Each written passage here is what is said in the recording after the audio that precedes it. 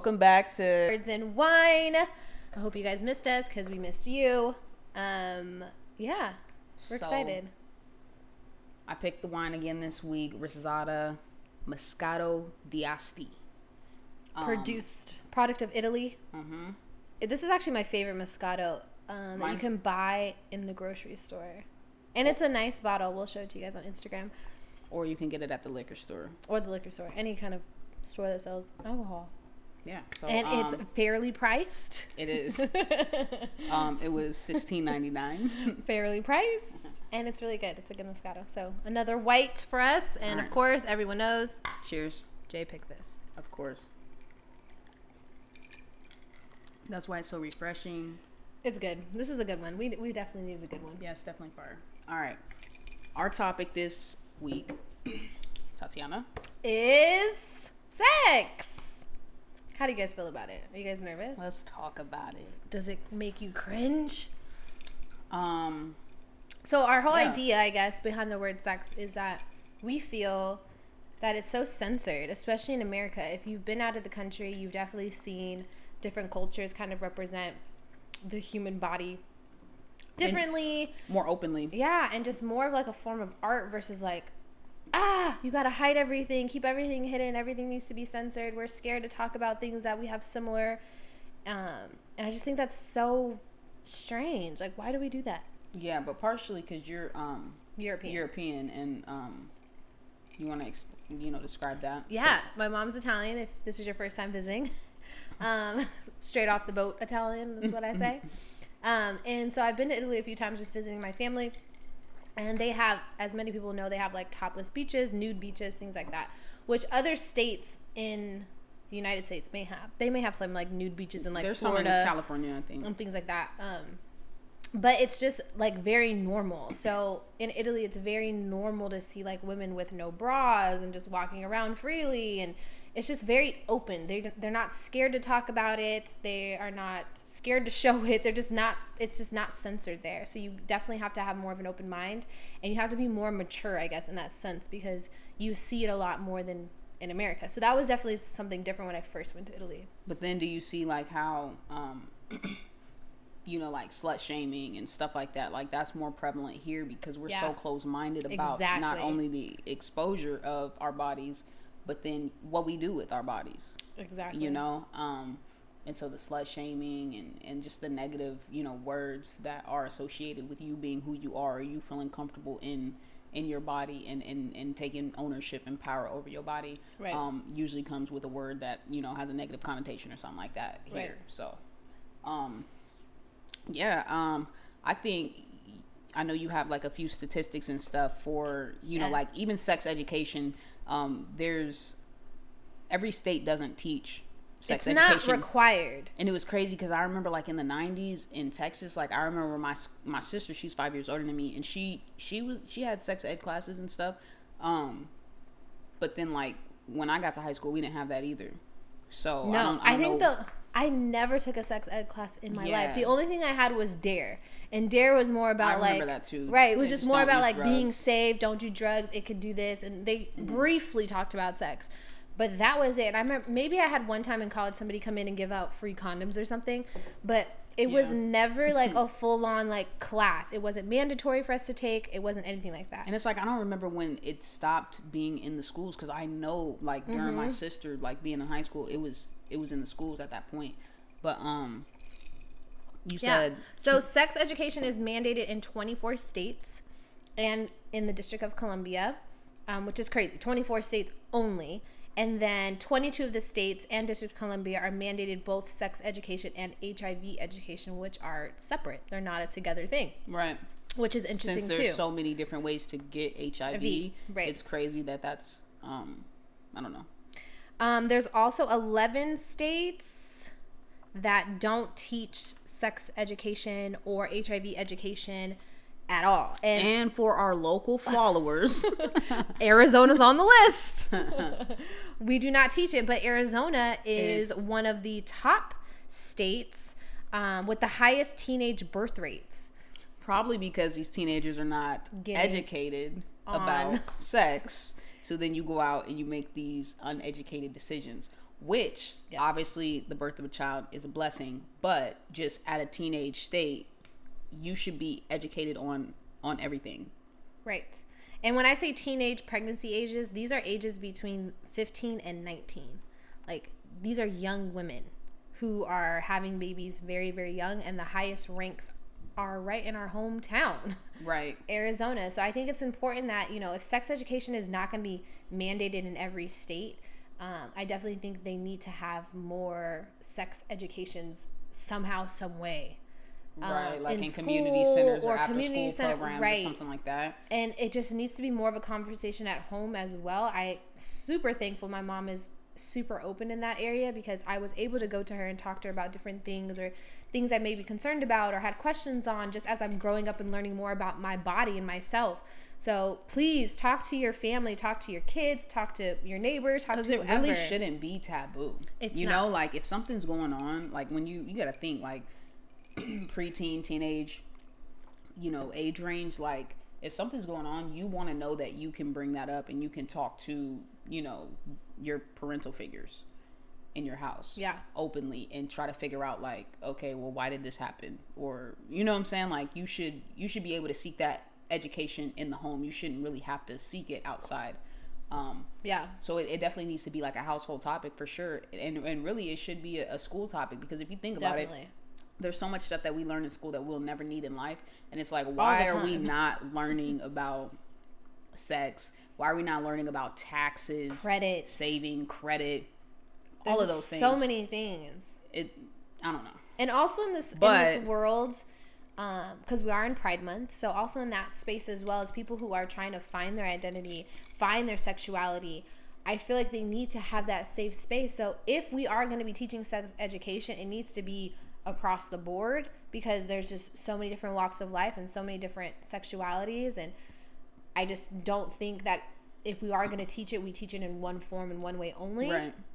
Because that's not going to be beneficial either. Because those who really have questions or are concerned about Are not going to be able to are speak never up going to speak up because they don't they're have not having that safe space. heterosexual sex. Yeah. Exactly. So they might not know the answers to their questions ever. Yeah. Yeah. So maybe we need to like do something. Millennials, I hope you guys are registered to vote, because there's some changes we need to make. But for sure. In the meantime, I definitely think these conversations need to happen within. So have these conversations with your family, have these conversations with your friends, have these conversations with us. Like, we're more than happy to have that space with you to be able to share whatever concerns or questions you have, and we'll try to bring people on that can help educate you in that space. But yeah, for sure. I just think that we just got to stop being so censored as like a culture. It just really is crazy, because I know for you, you know, you're talking about Europe and, you know, you and your mom's background and stuff and how open it was. But even if you think about like Roman Catholic times, like, you know, like all the statues of these naked men, and like that wasn't controversial at all. A naked man. I have naked statues in my mom's house now. You know, but it's like, it's so controversial. But funny thing about that, when people would come over, my mom, we have a bunch of like naked statues in our house from Italy, from France, all these different places. And when people would come over, we would have to cover them or like put them away, just because we're just like, oh, we don't want people to like feel uncomfortable, or you know, some people are just not open like that. And then it's like, you got to think like, why would that make people uncomfortable? Right. You know what I'm saying? Like, I guess I would I don't know, to a certain extent, like kids, like, you know, there's a certain age, I guess you want to, you know, learn about that, and you want to protect your child, you know, from certain things. But I don't know, like for adults, like we all have everything. We've all seen everything, whether you were changing in a locker room, whether you were in the army and you had to just change in the field, like whether, you know, whatever you do, like you've had to be around a naked human. So like, why is that so frowned upon? Why is it so like bizarre? Why is it so weird? Because nowadays, like, we have so much access to all these naked people nowadays that you should be having these conversations way more with your kids and way more with like people who have questions. And I think there just needs to be more education on it, because you gotta think too. Sorry, this is like completely sidetracked, but you gotta think that's probably why like Playboy did so well when it was a magazine, because it's like, bro, I can buy pictures of naked bodies that like because this is so controversial, and like sex sells at the end of the day. Yeah, like it sells at the end of the day. Whether people want to talk about it, be behind closed doors, pretend like it doesn't happen. Right. It happens in the real world. That's how babies are made. So now, right. there for might be now, artificial coming up right. soon. But we ain't gonna talk about that. But I think it's important, and I think that if we can, if it's not going to be taught in schools, then it needs to be taught in communities. It needs to be brought up. I feel like even in church too.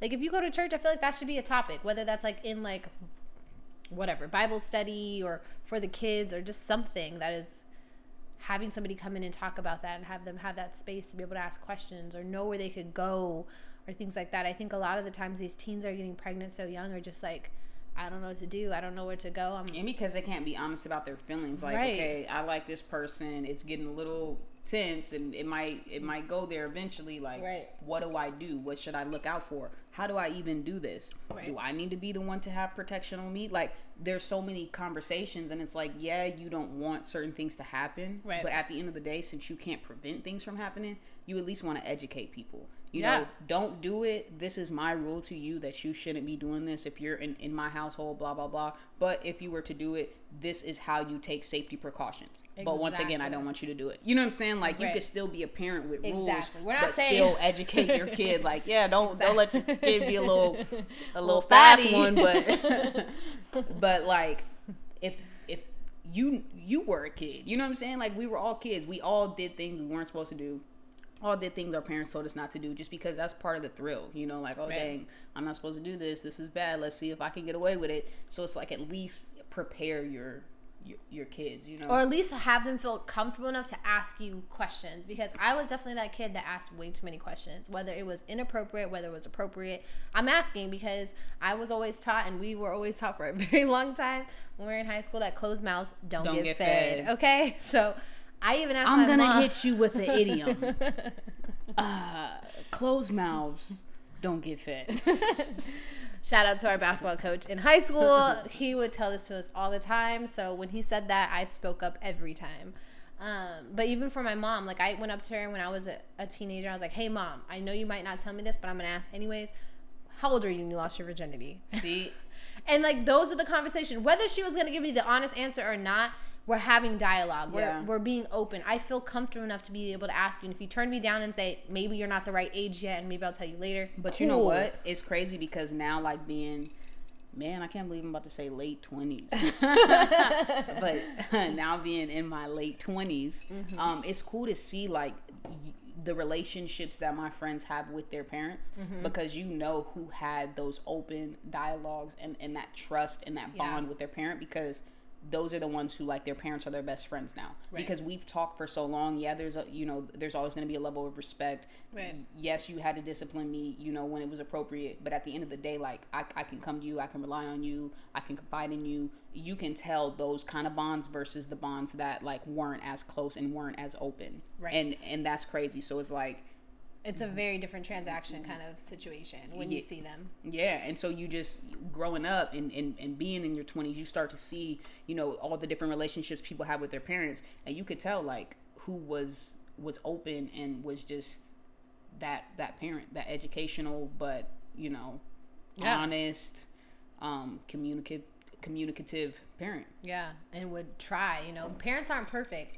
They're definitely going to make mistakes. They're not going to always have all the answers. They're not going to always know what to do or what to say. But I definitely think it's important for parents to have that open line of communication with their kids or with people in general, because it creates that safe space where they feel comfortable. They can tell you anything. And I think it's most important that you know everything about your kid as much as possible, mm-hmm. at least them feel comfortable enough to tell you when things are good, bad, or ugly. Mm-hmm. Yeah. Because I would hate to, like, get a call about my kid and not have no idea that my kid was even dating someone or doing something or whatever. And right, because they didn't feel comfortable telling you. Right. Or you were too busy, or you were too this or too that, or whatever. Yep. So, yeah, that's a little 2 cents about sex. We hope you guys are having these conversations with your peers, your friends, your family, whoever. It's important. If you're able to educate people on it, educate the young ones that are coming up, because that's important. Right. And just continue to talk about it. Continue to make that space for whoever it is, because it's important. And stop censoring everything. Boobs are boobs. Okay? Free the nipple. Free the nipple. Okay? We appreciate it. Anyways, you'll find us here every Thursday. 7 p.m. Mountain Standard Time. Thanks for joining.